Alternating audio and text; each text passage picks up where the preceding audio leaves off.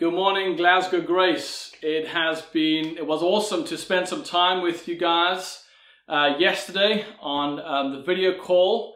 What a weekend to be missing out on being together. This weather is absolutely incredible. I don't know what it's like in Glasgow, but the sun is glorious today in Newcastle. So huge greetings from Newcastle upon Tyne, from everyone here at Cornerstone. Know that we have been cheering you all in our prayers. We are so excited to see all that God has in store for you as a community called to be the grace of God to the people of Glasgow. When I was kind of thinking about what to preach to you as a community, I got caught up on your name, Glasgow Grace, and then we got chatting with Ian, and he said, Mike, just preach anything that will remind us afresh of the grace of God. And we've been preaching through the book of Acts as a church, and I thought, you know what, Acts 15 is a perfect passage for us to jump into today. So if you have a Bible handy, please turn with me to Acts chapter 15. While you do that, if you are a person who likes to take notes, I've got 3 points for this morning. The first point is that grace trumps legalism. Secondly, grace is for everyone. And lastly, grace brings freedom and joy. So grace trumps legalism, grace is for everyone, and grace brings freedom and joy. Just to jump into verse 1 of Acts chapter 15, we see that grace trumps legalism. Verse 1 says, some men, you can underline that in your Bibles, some men came down from Judea and were teaching the brothers, unless you are circumcised according to the custom of Moses, then you cannot be saved. Now, what's happening here? Luke has recorded for us an occasion where a certain group of people were telling these new Gentile believers in Antioch that in order to live life to the full as a Christian, it's not just the grace of God that you need, but that you also need something else. And in this case, that the men need to be circumcised. Now, what did circumcision mean? Surely it was not just the physical act of circumcision. Surely it meant more. What did it represent? And why were these men who were once Pharisees want these Gentile Christians to be circumcised? You see, the Pharisees were the Jewish religious elite of the day. They were, and these men were converted Pharisees. They are now Christians. They would be men who were raised and trained in the way of the law of God. Now, in the Old Testament, it is recorded about how God loved a man called Abraham, and that God had decided to bless Abraham and his descendants into being a great nation. And what God does is that he gives Abraham a sign of this promise, and this sign was circumcision. And ever since then, all Jewish boys on the 8th day after birth are circumcised as a sign that they now belong to the people of God. That is what circumcision meant. Now, in Jesus' day, when Jews became Christians, they didn't stop being Jews. They continued to follow the Old Testament law because that was what they were used to doing. That was their culture. They continued to do the festivals. They continued to not eat certain foods because that was against their conscience. And it was into this context that these men who were Pharisees, now Christians, are still wrestling through the familiarity of their past. They were wrestling with grace and the law and the mix thereof. They're kind of asking the question, is it Jesus plus Moses? Or is it Jesus and just a little bit of Moses? Or is it just Jesus? And these people were passionate. They were saying that the law of Moses matters. It defines who the people of God are. They were wanting to correct Paul's teaching of how you are saved by faith alone. And so they go to this church and they do what they think is best. They try to explain that unless these Gentiles are circumcised according to the custom of Moses, then they cannot be Christians. They say that if you want to be a Christian and you want to be included in the family of God, then there is a condition that is attached to it. It's great that you want to become a Christian, but if you're going to do that, then you also need to become a Jew. And you see, what this message of grace plus something else does is that it places this heavy burden on these new believers. Now, maybe as you sit in your living room or your bedroom this morning, you're able to identify with the pain and the burden of this message of salvation or relationship with God means His grace plus something else. That in order to be loved, that in order to be accepted by God, you need to kind of jump through a set of hoops. That now that you are a follower of Jesus, you need to be like this, or be like that, or behave like this, or speak like this, or do all of these certain things, that you need to kind of fit into this particular mold that Christian culture has made for you. Now, I'm not sure about how lockdown has been for you, but for us as a family, it has definitely had its ups and downs. Hey? I was reflecting one night this week on how we as parents are doing with the God-given mandate as parents to raise our kids in the way of the Lord. I had a little bit of an assessment as to how are we doing or how are we not doing it. And from time to time, I admit that my default parenting style has been one of telling my kids how they are to behave and not to do this and don't do that and speak nicely to your brother, stop saying that, why did you hit him, why did you do that, why did you do this, etc., etc. But you see, what this style of parenting does is that it's teaching my children how to behave. It's behavior management. I'm teaching them how to fit into the mold of what it means to be a good boy, acceptable in society. And that when they do those things that I've asked them to do, what do? I affirm them. I tell them, well done, I love you, that's so good. You see, the message that I'm sending my children in that moment is that when you do this or when you do that, then you will receive the praise and the well done from your Father. And when you're not fitting into the mold, then you're scolded and you're told off. But this is so contrary to the gospel. The gospel says you are loved and you are accepted, full stop. You see, I'm trying to change the heart of my kids through rules, and I'm losing the battle. Whereas the only thing that I can do to change the heart of anyone is the gospel of Jesus. If I want to see change in my kids' life, I need to be teaching them about Jesus. Allowing Jesus to do the work of changing their hearts. And the reason why I use this example this morning is because we too have a tendency to bring our past cultural influences and add them to the gospel of grace, thinking that we need to do something or be like someone in order to be loved and accepted by God. But that is not grace. That is legalism. Legalism is going back to a life of rules and regulations, and it is one of the biggest causes of defeat and deadness amongst Christians today. You see, legalism emphasizes what you must do in order to be loved and accepted. It says human effort trumps the power of the Holy Spirit.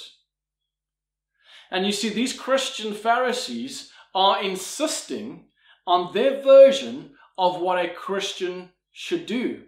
Legalism. That they should go through similar things a person who converted to Judaism should go through, such as circumcision in this case. You see, it is natural to find it difficult to make a break from your past, to make a break from your upbringing, just like these Pharisees. And I'm sure it was with good intentions that they put these distinctives and traditions upon these Gentile Christians. You see, because we are all influenced by our backgrounds and by our upbringings. But the way I live my life based on my upbringing is unfair to put upon the next person. The challenge, however, is to identify what are those points of error or misemphasis in my life before I drift too far away from the grace of Christ, just as these converted Pharisees eventually did. You see, history and experience has proven that anything made a co-requirement to faith will soon shove faith to the side, and it will become a means to salvation. It brings me to my second point, is that grace is for everyone. You see, Paul and Barnabas end up having to go back to Jerusalem from Antioch to seek advice and counsel from the church in Jerusalem on this issue. Should Gentiles be circumcised? We need to find out. And verse 7 tells us what Peter says. Verse 7 of chapter 15. After much debate, Peter stood up. Brothers, you know that in the early days God made a choice among you, that by my mouth the Gentiles should hear the word of the gospel and believe. And God, who knows the heart, bore witness to them by giving them his Holy Spirit, just as he did to us. And he made no distinction between us and them, having cleansed their hearts by faith. You see, Peter gets up and he begins to recall the account of what happened a few chapters back with the household of Cornelius. He begins to recall where God spoke to him in a vision, where food was kind of coming down on a sheet from heaven. And God says to Peter, get up, Peter, and eat the food that is on the sheet. And Peter says, surely not, Lord. It is unclean, like there's hooved animals and everything is unclean on the sheet. Surely I cannot eat it. And God says to Peter, who are you to call unclean what I have made clean? And to which Peter doesn't quite fully understand the meaning of until the Holy Spirit leads him to the house of Cornelius, who was a Gentile, a Roman centurion, and they were regarded as unclean by the Jews. And what happens is that Cornelius and his whole family receive salvation, are baptized, and are filled with the Holy Spirit. Pentecost 2.0 happens. You see, Peter makes the point in verse 8 that God knows the heart of man, that he bears no distinction between them, and that he has cleansed their hearts by faith. They cleanse not by circumcision or by ceremonial laws, but by faith in what? The blood of Jesus. You see, at the cross, Jesus made what was unclean clean. And Peter is reminding them, and he's reminding us, look, God is saving the Gentiles. Let's not be hypocritical. Let's not put this yoke of the law upon them. Why are we trying to get them to obey the law that we and our fathers have not even been able to obey and follow ourselves? The other day I said to my eldest son that it was time for him to get off the PlayStation, that he's been on the screen for too long and he needs a break. To which, in typical teenage fashion, he replies with a why. Why, Dad?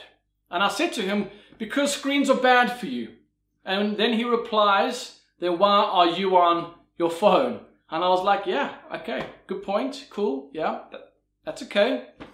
You know, how much do I expect of others things that I cannot even do myself? You see, Peter is saying, guys, why are we trying to put this yoke, this burden on these Gentile believers when we can't even keep it ourselves? Don't we do that so often? He's highlighting the insufficiency of the law. You see, in the Old Testament, God gave the Israelites the law, and it was good and it was holy. You see, he gave them 10 commandments so that they would know how to live, but he did so knowing that they would never be able to obey it completely. You see, God knows the heart. He knows the nature of our hearts. He knows that there will be times when we will worship idols, and when we will lie, and when we will steal, and when we will cheat, and covet, and be lustful. He knows. And yet he gave the law as a gift to the Israelites to firstly teach them how to live, but more importantly, to point out their sin, so that they would come to comprehend the depravity of their hearts and come to him. That's why he gave them the law. He never gave the law as a road unto salvation, but he gave it to them to reveal their need for salvation. He gave it to them to be as a mirror to help them to see the imperfections of their souls, to help them to see the hypocritical character that they had, that they expect more of others than what they can do themselves. Aren't we just like that? You see, he gave them the law so that they would see their need for grace. You see, laws and legalistic actions don't stir our affections for the Lord. Instead, they stir our affections for rebellion. I see this in myself, and I see this even in my children. Levi is my second-born child. When he was about 1.5, we had an amplifier that controlled our surround sound speakers in the TV room. And when you put it on, it lit up like a Christmas tree. It had a big shiny silver volume dial. But Levi knew that he was not allowed to turn the silver dial or to play with the amplifier. And one night, as we sat down to watch telly, Levi goes towards the amplifier. And we as parents say, Levi, no touchy. And in classic child way, what does Levi do? He looks at us and he touches the amplifier. Then as parents, there is a stern no, and then we remove him and we try and distract him. And then a few minutes later, shuffle to the amplifier. Levi, no touchy. And what does he do? Boop, touches the amplifier. That happened about 10 times. You see, rules don't stir our affections for worship, but rather for rebellion. You see, the law, even though it's holy and it's good, in our flesh, what it does is it creates rebellion. But we also need the law to point out what sin is and how we need grace. We can't chuck the baby out with the bathwater. We need law and we need grace. You see, Peter concludes with verse 11 and he says, we believe that we will be saved through the grace of our Lord Jesus, just as they will. Peter's saying that salvation is through the saving grace of Jesus alone. You see, every person from the most educated to the least comes into God's family the same way, through the undeserved kindness of a forgiving God.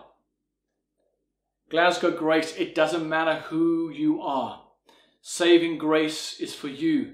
Saving grace is for everyone. We should never move on from grace. We think that we know grace, but we don't really show favor to other people. That instead of assuming the best in someone, we assume the opposite.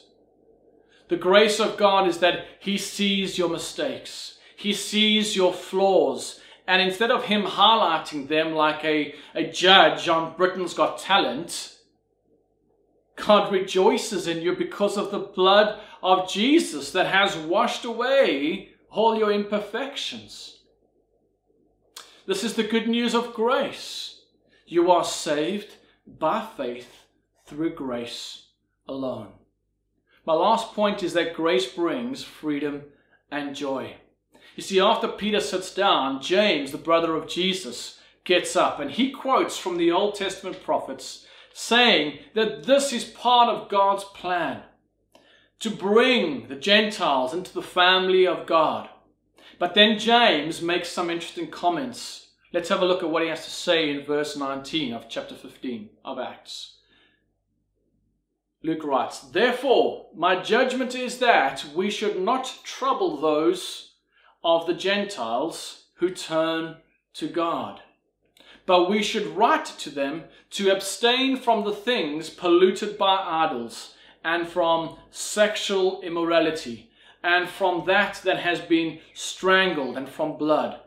For from ancient generations Moses has had in every city those who proclaim him, for he is read in every Sabbath, in every synagogue." Now, what is going on here? Is James not setting in place a bunch of rules and regulations? Is he not putting a yoke of bondage over these new Gentile believers, giving them some rules?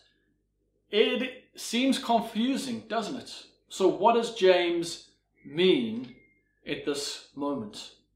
Well, I think it's important for us to understand that James is not talking about law keeping as much as what he is talking about peacekeeping. You see, remember, for the Jews to eat at the table with a Gentile would be really tough, because the Gentile could probably be eating bacon buddies where the Jew would find that absolutely offensive. And what James does is that in this moment he recommends to this church in Antioch, to these new Gentile believers who understand the grace of God, who understand freedom in Christ, he makes the request to them to lay down some of their freedom for the sake of the gospel, for unity and for fellowship, so that they could be the people that are different, so that they could be with people that are different to them. And we see that in verse 31, it tells us that the Gentiles in Antioch rejoiced at the news. See, James is also wanting to kind of point out that he wanted as many Jews as possible to come and to know and experience the grace of God. He knew that there were Jews scattered throughout the globe, and he wanted the Gentile believers to lay down some of their freedom, so that when these Jews would see these Christians, they would not be put off by their impurity, but instead they would be curious about their devotion to the Lord. Can I ask you, Glasgow Grace, are you willing to lay down some of your Christian freedoms for the sake of gospel unity? I think that this moment in Paul's life shaped Paul's understanding when he wrote to the church in Corinth, and he said, "I became all things to all men so that I might win some." You see, in our consumeristic world that we live in, we live life the way that we want to live. But can I ask you, Glasgow Grace, are you willing to make sacrifices to win people for Jesus, not because you have to, but because you want to see souls won? Are you willing to give up your preferences in church and your city groups so that there will be unity amongst you? Are you willing to not only understand grace, but also to show it to others? To always assume the best in others? Are you willing to show favor to those who don't deserve it? To do things that they don't deserve? You see, this chapter, Acts chapter 15, is not only about conflict resolution, but it is also about how we are saved. that it is by faith alone, by grace alone, and through Christ alone. And although this might seem basic, never forget it, because as people, we tend to forget the basics, don't we? You see, Christ has fulfilled the law and the sacrifices from the Old Testament. They were all shadows of the coming of Jesus. We have freedom. We now have the Holy Spirit in us to convict us of sin and remind us of our freedom that we have in Jesus. And so we are able to, at times, to lay down our freedom for mission and for unity. Do we need to be circumcised as Christians? No. No, we don't. But at the same time, yes. What do I mean? I'm going to land with this passage out of Colossians that I'm going to read for us. Colossians chapter 2. Chapter 2 and verse 11 to 15. It reads as follows. In him also you were circumcised, with a circumcision made without hands, by putting off the body of the flesh, by the circumcision of Christ, having been buried with him in baptism, in which you were also raised with him through faith in the powerful working of God, who raised him from the dead. And you, who were dead in your trespasses and the uncircumcision of the flesh, God has made alive together with him, having forgiven us all our trespasses, by cancelling the record of debt that stood against us with its legal demands. This he set aside, nailing it to the cross. He disarmed the rulers and the authorities, and he put them to open shame by triumphing over them in him. Physically, we don't need to be circumcised, but spiritually and metaphorically, we do. We do. You see, this passage reminds us that in the midst of conflict, Jesus didn't freeze or take flight, but rather he humbled himself. He went to the cross and he took on the conflict that we deserve. The wrath of God for our sin and disobedience, so that we can know forgiveness and eternal life, and so that he could show us grace. This is the good news of grace.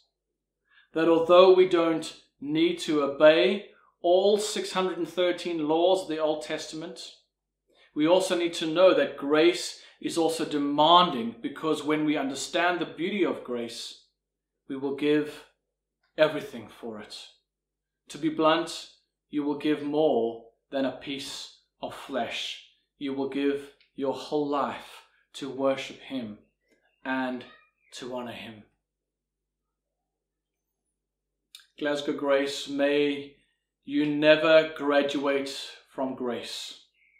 I pray that you would rather dig deep into it, that you would learn to show it to others. Why don't we close our eyes in prayer as I pray for us.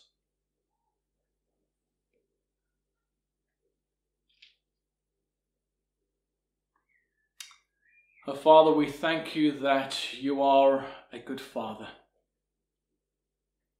We thank you that even though we rebel, even though we make dumb choices, Lord, you look at us through the blood-stained lenses of your Son, Jesus.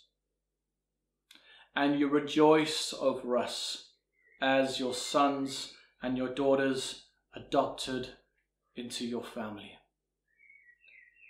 Lord, we thank you that even though we might be the worst of sinners, even though we might be the worst of sinners, we know that we are saved by faith alone and the blood of Christ alone.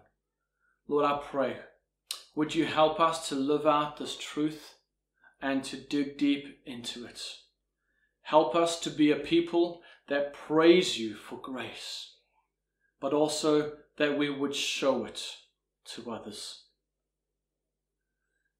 We ask all of this in your Son's beautiful name, Jesus. And everyone said, Amen. Amen.